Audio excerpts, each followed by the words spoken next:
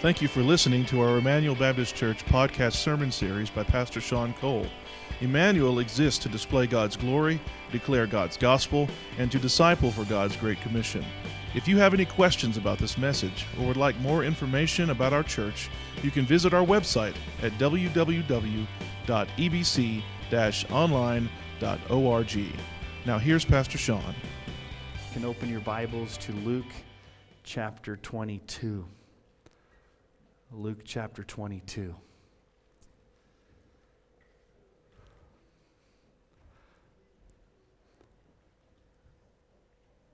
There is a seriousness and gravity to what we're going to look at this morning, and so I want to draw your attention, before we even start, to Moses' encounter with the living God at the burning bush in Exodus chapter 3. Exodus 3 through 6. Moses said, "I will turn aside to see this great sight, why the bush is not burned." When the Lord saw that he turned aside to see, God called him out of the bush. "Moses, Moses," he said, "here I am." Then he said, "Do not come near. Take your sandals off your feet, for the place on which you're standing is holy ground." And he said, "I'm the God of your father, the God of Abraham, the God of Isaac, the God of Jacob." And Moses hid his face, for he was afraid to look at God. The Lord said to Moses, "Take off your sandals, because you're standing on holy ground." You're seeing a bush that's not burning. This is something that is holy, something that's amazing, something that is too powerful of a moment. Take off your shoes. You're standing on holy ground. Now, why do I bring up the burning bush this morning? What does the burning bush and standing on holy ground have to do with Luke chapter 22? This passage of Scripture before us is holy ground. It's weighty. It's serious. It's staggering. It's sober-minding. It leads us to stop and take a breath to where we can fully understand the gravity of what Jesus endured when he was praying in the Garden of Gethsemane just hours before his crucifixion. It is holy ground, and we need to take off our shoes this morning, metaphorically, as we enter into this passage of Scripture. Now let's remember the context, because last week Jesus prayed for Peter that his faith would not fail and that he would be brought back to repentance and restore his brothers. But it was a warning to his disciples. If you remember, Judas had already been entered by, or Satan had already entered Judas, and he'd already left to betray Jesus. So let's read together Luke 22. Are all the house lights all the way up, Roger? Or maybe they are. Okay. So let's read together Luke chapter 22, verses 35 through 46. This is right, picking up where we left off last week. "And he said to them, 'When I sent you out with no money bag or knapsack or sandals, did you lack anything?' And they said, 'Nothing.' He said to them, 'But now let the one who has a money bag take it, and likewise a knapsack. And let the one who has no sword sell his cloak and buy one. For I tell you, the scripture must be fulfilled in me.' And he was numbered with the transgressors. For what is written about me has its fulfillment." And they said, "Look, Lord, here are 2 swords. And he said to them, "It's enough." And he came out, and was his custom, to the Mount of Olives. And his disciples followed him. And when he came to the place, he said to them, "Pray that you may not enter into temptation." And he withdrew from them about a stone's throw and knelt down and prayed, saying, "Father, if you are willing, remove this cup from me. Nevertheless, not my will, but yours be done." And there appeared to him an angel from heaven, strengthening him. And being in agony, he prayed more earnestly. And his sweat became like great drops of blood falling down to the ground. And when he rose from prayer and came to the disciples and found them sleeping for sorrow, he said to them, "Why are you sleeping? Rise and pray, that you may not enter into temptation. There's really two main truths from this passage of Scripture this morning that I want us to explore. And here's the first. Jesus is our perfect example of how to pray. Our perfect example of how to pray. Now, Jesus prayed often, but this is just hours before the cross, and we see an intensity here in Jesus like nothing else we've ever seen. This is a spiritual battle going on here. This is spiritual warfare at its height. Judas had already left to betray Jesus. Peter's about ready to deny Jesus 3 times. The Roman soldiers are just minutes and hours away from taking Jesus and arresting him and flogging him, and then eventually he's going to be crucified on a bloody cross of wood. And Jesus could have been thinking about himself during these hours. But his heart's always others-centered, and he's concerned about his disciples. So he gives them a warning about preparing to engage in this spiritual warfare. So how is Jesus our example of prayer? We see 3 things here about prayer. And they're all related together, but they're a little bit different. So what are these 3 things that we learn about prayer, these instructions on prayer? Well, first, we must be prepared to engage in spiritual warfare. We need to be prepared to engage in spiritual warfare. Now, in verses 35 through 38, Jesus is reminding his disciples of back in Luke chapter 10, when he sent them out 2 by 2. And he sent them out to the villages to proclaim the gospel, and Jesus said, were your needs not met when I sent you out 2 by 2? Yes, your needs were met. But now Jesus says something very strange that maybe you've never actually come across in the Bible before, and you've read the Gospels, and this is something you're like, what in the world is Jesus talking about? Because notice what he says there in verse 36.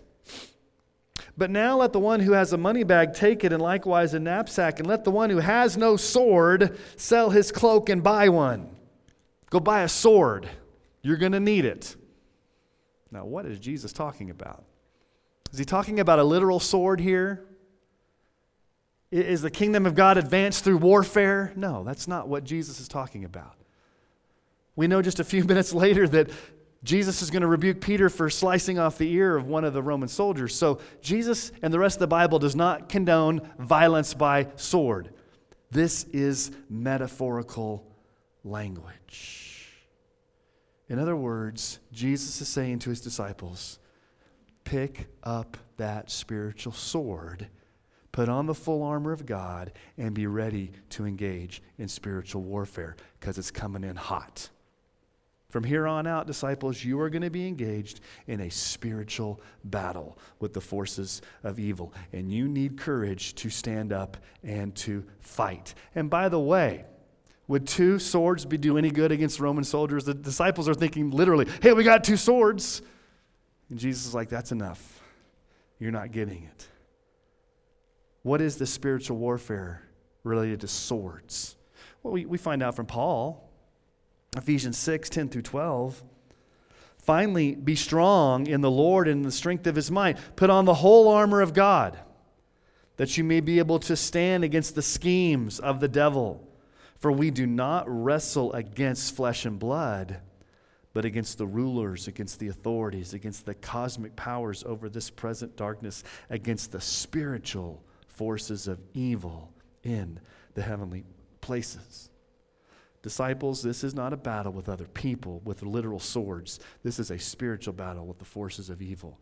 Get a sword. Well, what is the sword? Well, later on in that passage, Ephesians 6:17, take the helmet of salvation and the sword of the Spirit, which is the Word of God. Pick up the Word of God as your sword, your offensive weapon in this warfare. This warfare that you're battling for truth. You're battling for goodness. You're battling against Satan. You're battling in this spiritual warfare, disciples. Go buy a sword. This was read to open up our service this morning, but let me just remind you of it. 2 Corinthians 10, 4 through 5, for the weapons of our warfare are not of the flesh. They're not swords, literally. What are the weapons of our warfare? They have divine power to destroy strongholds. We destroy arguments and every lofty opinion raised up against the knowledge of God and take every thought captive to obey Christ. Our weapons are spiritual. It's the Word of God. It's prayer. So Jesus says to these disciples, metaphorically, figuratively, go get a sword. Get ready to pick up a sword because it's going to be warfare. And the primary way we fight is on our knees. That's how you fight the battle, on your knees, in prayer. That's how Jesus fought the battle here, on his knees, in prayer. Now I'm going to date myself here for just a moment, and some of you may remember this group. I'm a big Petra fan, so like the rock group Petra. So back in the 80s when I was in high school, they had a song called Stand in the Gap. I'm going to read you the lyrics just because you're like, man, I've never heard of Petra. Maybe you should go on iTunes and listen to this great album from 1989, the On Fire album. So it says this: stand in the gap, coming boldly to his throne of grace. Stand in the gap, he will hear you when you seek his face. Put your weapon to its use and believe it will produce. Stand in the gap until all hell breaks loose. Now there's a play on words there. When you engage in spiritual battle, all hell's going to break loose. They're going to come against you. But when you pray in people's lives, all hell's going to break loose of those chains and those bondages and those things that are holding people in sin. So Jesus tells his disciples, metaphorically, go buy a sword. Don't literally go buy a sword. It's not about advancing the kingdom through power. It's through prayer. Be ready for spiritual warfare. Okay, that's the first thing Jesus teaches us about prayer. It's a spiritual battle. Go get the sword of the Spirit, get the spiritual armor. Second thing he says is we must pray for strength to not fall into temptation. Twice. What does Jesus say to them?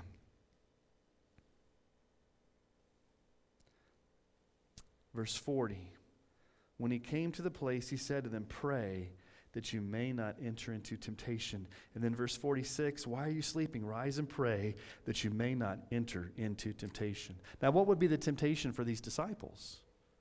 To deny Jesus, to scatter, to abandon the faith, to fail miserably.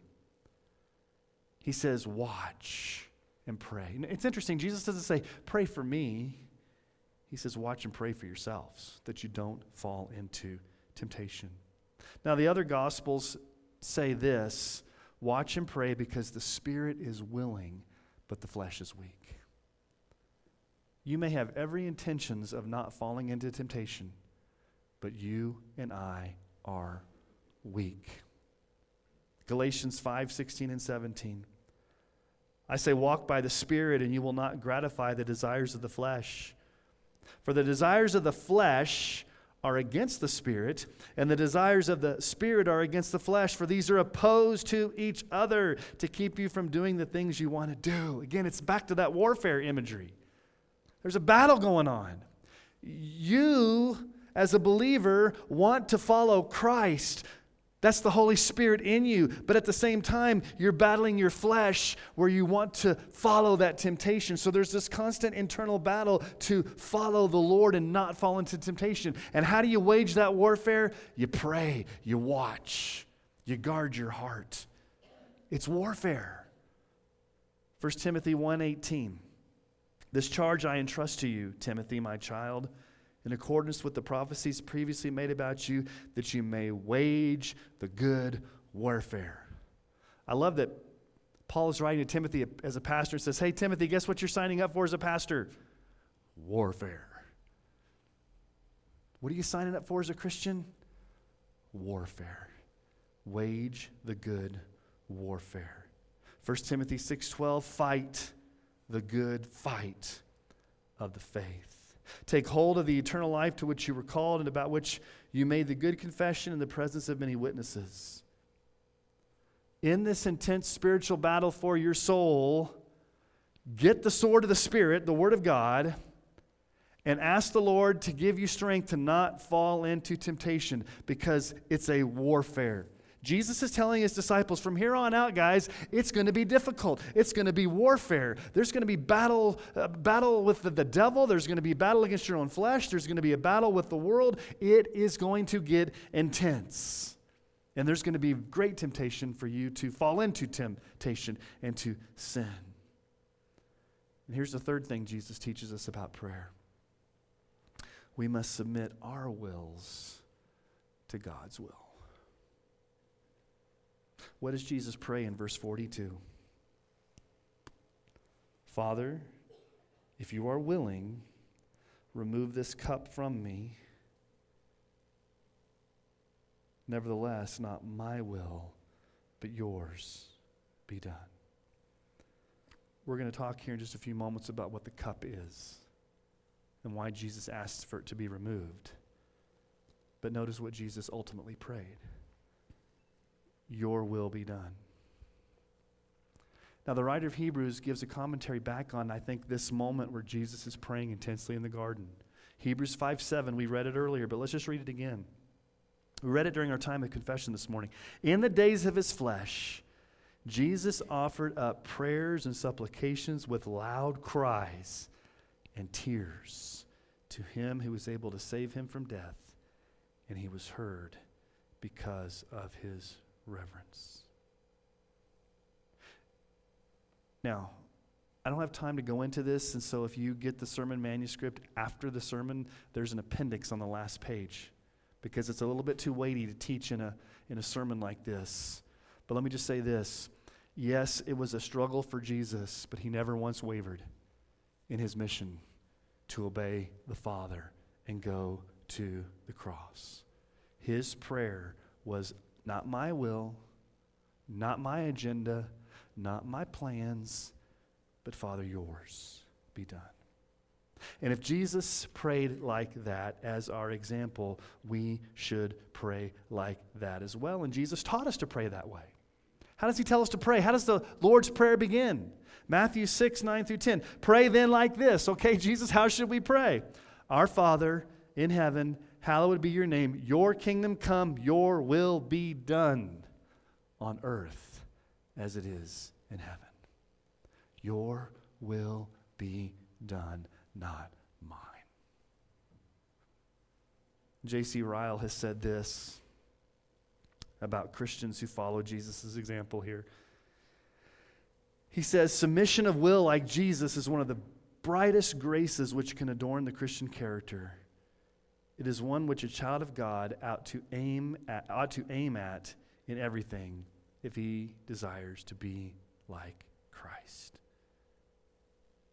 If you want to be like Christ, pray like Christ.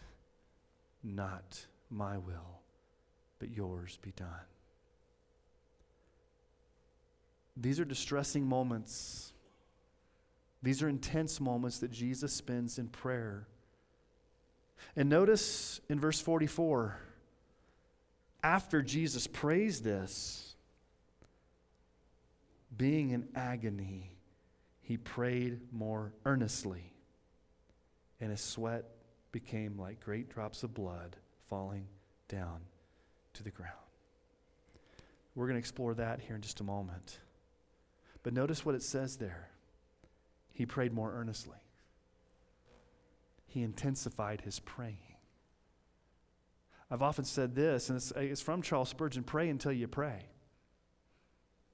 Pray until you pray. You sometimes got to push through and agonize and pray. And here's why it's warfare. Why is it great warfare to pray, not my will be done, but your will be done? That's warfare because what happens? We want our will to be done, don't we? It's a battle of wills. Who's going to come out on top? Is my will going to come out on top, or is God's will going to come out on top? And there's a battle. And when we pray, we're submitting to the will of the Lord. You know, the Bible is full of great examples of people who desperately prayed and asked for the Lord's will. And they were at their end of the rope. I love the way the Bible records the prayers of people who were desperate. You remember Hannah? Hannah did not have a child. She was childless, and she was crying out to the Lord, and she was crying so passionately that Eli the priest came by and thought she was drunk because she was so intensely praying. You see this in 1 Samuel 1, 13 through 15. Hannah was speaking in her heart. Only her lips moved, and her voice was not heard. Therefore, Eli took her to be a drunken woman. And Eli said to her, "How long will you go on being drunk? Put your wine away from you." But Hannah answered, "No, my Lord, I am a woman troubled in spirit. I have drunk neither wine nor strong drink, but I've been pouring out my soul before the Lord." Here's a woman who's pouring her soul out before the Lord, asking God to come through. She's praying fervently. Well, what about King Hezekiah? When he receives a letter about an impending invasion from the Assyrian army, he gets this letter and he spreads it out. And he begins to pray before the Lord. You see this in 2 Kings chapter 19. Hezekiah received the letter from the hand of the messengers and read it. And Hezekiah went up to the house of the Lord and spread it before the Lord. And Hezekiah prayed before the Lord and said, "O Lord, the God of Israel, enthroned above the cherubim, you are the God, you alone, of all the kingdoms of the earth. You've made heaven and earth. Incline your ear, O Lord, and hear. Open your eyes, O Lord, and see, and hear the words of Sennacherib, which he has sent to mock the living God. Truly, O Lord, the kings of Assyria have laid waste to the nations and their lands, and have cast their gods into the fire, for they were not gods, but the work of men's hands, wood and stone. Therefore they were destroyed. So now, O Lord, our God, save us, please, from his hand, that all the kingdoms of the earth may know that you, O Lord, are God alone." Do you hear the desperation of King Hezekiah? Lord, we're desperate. Would you please listen? Would you hear? What about King Jehoshaphat? The Moabites and the Ammonites had summoned these huge armies, and they're about to come and invade Israel. And I love the prayer of Jehoshaphat. I mean, he proclaims a fast. He proclaims a time of prayer, but then you've got this great statement of Jehoshaphat. And maybe this is the best thing you can pray. 2 Chronicles 20:12. "O our God, will you not execute judgment on them? For we are powerless against this great horde that's coming against us." And I love this. "We do not know what to do, but our eyes are on you." That's a great prayer. I don't know what to do, God, but my eyes are on you. We have no clue what to do, but our eyes are on you. We are clueless. We are fearful. We don't know what to do. Hannah was in distress. She prayed fervently. Hezekiah was in distress. He prayed fervently. Jehoshaphat was in distress. He prayed fervently. And maybe you're in distress this morning. What do?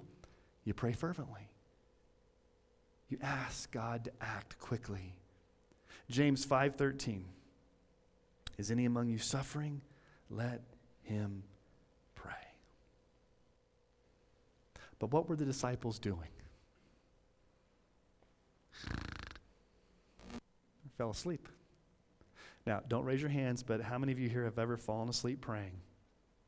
Don't ever fall asleep while you're lying in bed ready to go to bed. You usually end up, unless you want to fall asleep. So disciples are falling asleep.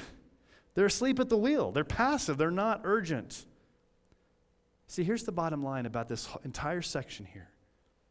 Prayer is spiritual battle to align your will with God's will. It's spiritual battle. Because we don't like submitting our will to God's will. We're selfish and we're sinful and we're fearful and we think we know best, and so we're going to want to be in control. Jesus, don't take the wheel. I want it. Thank you very much. We want to be in control. And so there's a battle done on our knees, a spiritual battle of prayer. And so the first thing that we see in this passage of Scripture is Jesus is our example of how to pray. But there's something more important in this passage of Scripture, and it's the second big truth. Jesus is our perfect Savior who died in our place.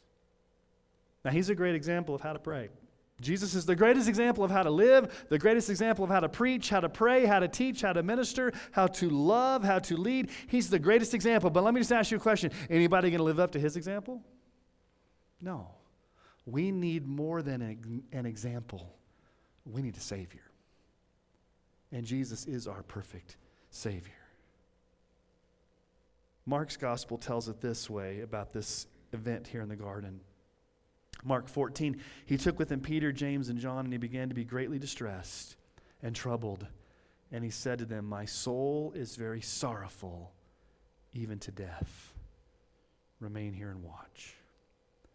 This is a moment of dark sorrow. Jesus is in anguish over the spiritual realities, what he would soon face on the cross. And then in verse 37, he quotes Isaiah 53:12. Verse 37, "I tell you that the scripture must be fulfilled in me." Well, what scripture is that? Isaiah 53:12. "He was numbered with the transgressors, for what is written about me has its fulfillment." Written some 700 years before Jesus would come on the scene. So let's just go back and read Isaiah 53:12. Jesus quotes the last part of it, but he doesn't quote the entire scripture. "Therefore I will divide him a portion with the many, and he shall divide the spoil with the strong, because he poured out his soul to death and was numbered with the transgressors. Yet he bore the sins of many and makes intercession for the transgressors." Jesus voluntarily poured out his soul for many. Never ever once think that Jesus was ever a victim any step of the way. He was always sovereignly in charge of everything. John 10:18. "No one takes it from me, but I lay it down of my own accord. I have authority to lay it down. I have authority to take it up again. This charge I received from my Father." He's talking about his life there. The way the original language speaks in the Hebrew text there in Isaiah 53:12 is that Jesus voluntarily chose to be numbered among the transgressors. It was his choice to do so. He chose to be in the place of transgressors. And that word transgressor shows up in that Isaiah 53:12 passage, and it means a rebel, one who stands against God. And so Jesus voluntarily said, "I'm going to substitute myself voluntarily in the place of rebels. I'm going to be numbered among the transgressors. I'm going to suffer in their place." And then Jesus also says, not only is he going to be numbered among the transgressors, but notice what he says there in verse 42. "Father, if you are willing, remove this cup from me." Now, what's the cup? Why does Jesus talk about a cup? Why does he want the cup removed? What is this cup? If you go back and you read your Old Testament, this cup is the cup of God's wrath poured out to the very last drop. The cup of judgment. Isaiah 51:17, wake yourself, stand up, O Jerusalem, you who have drunk from the hand of the Lord the cup of his wrath, who have drunk to the dregs the bowl, the cup of staggering, the cup of wrath.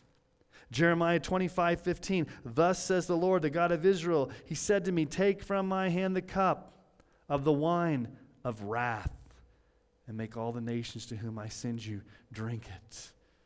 Jeremiah 49:12, thus says the Lord, if those who do not deserve to drink the cup must drink it, will you go unpunished? You shall not go unpunished, but you must drink. Drinking the cup of God's wrath.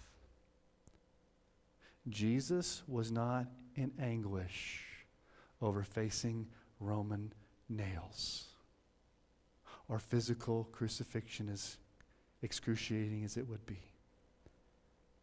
He knew he would have to endure the full wrath of God against our sin. He would be numbered among the transgressors. He would drink the cup of God's wrath. Our sins would be credited to him so that God would punish him as if he had sinned, even though he never did sin. Jesus had perfect, intimate fellowship with the Father. And in those moments of him taking the wrath of God, he would experience sin for the very first time. Not his own, but ours. And since those sins of ours were placed upon Jesus, God had to treat Jesus the way we should have been treated, and that is full wrath, punishment, condemnation poured out on Jesus in our place. That's the cup. That's the spiritual torment. That's bearing our sins. Isaiah 53:6, all we like sheep have gone astray. We've turned everyone to his own way. The Lord has laid upon him the iniquity of us all. Instead of that iniquity and that sin being unleashed in all of its furor and anger upon us, God lays it upon Jesus. 2 Corinthians 5:21. For our sake he made him, that's Jesus, to be sin, who knew no sin, so that in him we might become the righteousness of God. Jesus never once knew sin. But in those moments, he was treated as a sinner because of our sin and was punished in our place. Galatians 3:13, Christ redeemed us from the curse of the law by becoming a curse for us. For it is written, cursed is everyone who's hanged on a tree. The great Bible scholar B.B. Warfield wrote an essay called The Emotional Life of Our Lord. And I want you to listen to what B.B. Warfield says here. It's pretty profound. He says, we may well believe that our Lord, though he died on the cross, yet he did not die of the cross, but of a broken heart. That is to say, of the strain of his spiritual suffering. Warfield says the cross isn't what killed Jesus. It was a broken heart because of all the sin that was laid upon him in that moment. And we know that Jesus, in his human nature leading up to that moment, is praying in extreme agony that sweat like drops of blood come pouring off of his forehead. The intensity of the moment, being pressed down by the full weight of knowing what awaits him at the cross. But yet there's great symbolism in what's going on here. One detail I forgot to leave out that's very important. Where is this taking place? Where is this taking place? Look at verse 39. When he came out and went, as was his custom, to the Mount of Olives. The Mount of Olives, otherwise known as the Garden of Gethsemane. You want to know what the word Gethsemane means?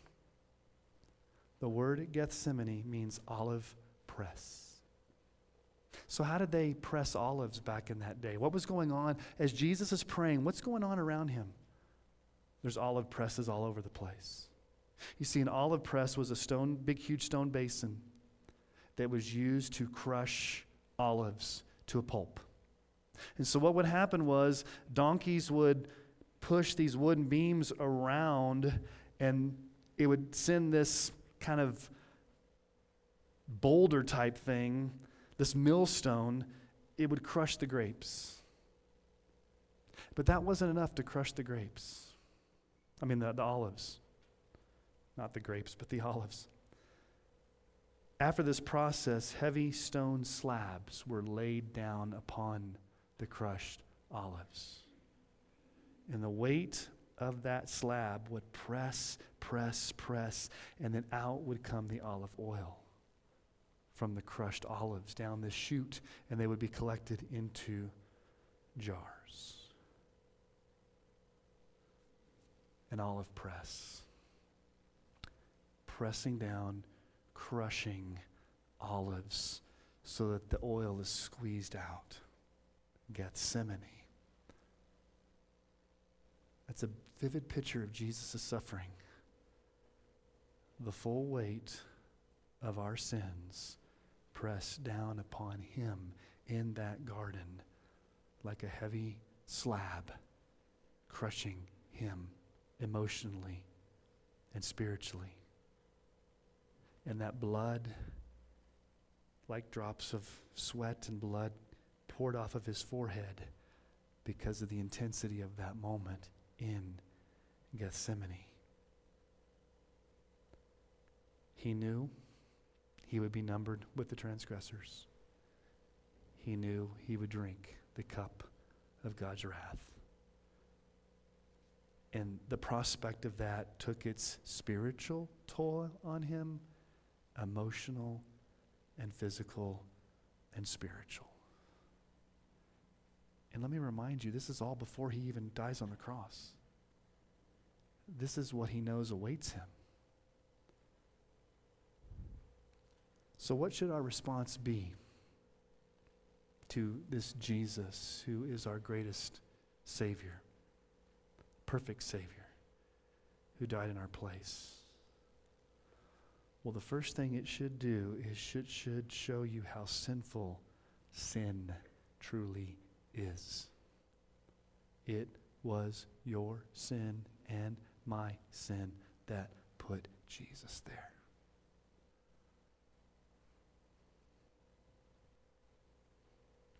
Do you hate sin? Have you learned to hate your sin? Have you learned to see what sin truly is? When you think about the agony of the cross, you should be stricken to the heart that you and I deserved to drink the cup of God's wrath, not Jesus. It was our sin that put him there, not his, because he never once sinned. We are guilty. We're the transgressors. So it should lead us to see how sinful sin truly is, but it also should lead us to be thankful. Oh, so thankful and joyful because Christ loved us while we were still sinners. Romans 5:8, one of my favorite passages of Scripture. But God shows his love for us while we were still sinners. Christ died for us. I love it.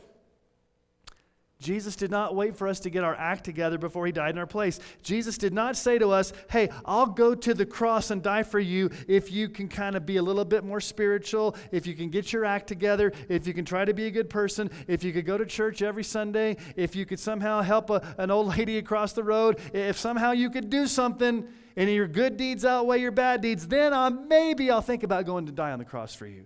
But you better get your act together before I even dare go do that. No, Jesus went to the cross while we were still sinners, because we were still sinners. And it should bring you joy. It should bring you great humility and thankfulness. So this whole gravity of this moment should help you see your sin. It should help you see God's love for you. And if you're here this morning and you've never trusted in Jesus Christ alone for your salvation, that's the most important thing this whole event should do. It should lead you to say, I am a sinner, and Jesus went to the cross to die for my sins. I need to trust him for my salvation. I need to cry out to him to forgive me of my sins. So that's my question for you this morning. Have you trusted in Jesus alone to be your Lord and Savior? Have you come to that point in your life where it is true for you? You've trusted. You've owned up to your sin. You've called out to Jesus for forgiveness. So as we think about this passage of Scripture, would you look upon Jesus, the agonizing Christ, the weight of sin pressing down upon him in the Garden of Gethsemane, sweating drops of blood, knowing in just a few moments he's going to be arrested and he's going to drink the full cup of God's wrath on the cross. Would that lead you and me today to fix our eyes on this great Jesus? Because here's the point. When you look at the cross and you see Jesus dying there, you see your sin that put him there. And you also see his love for you dying there. So let's feel the weight of this. Let's feel the gravity of this. But let's also be thankful that Jesus did it for us because he loved us so much. So let me ask you to bow your heads this morning.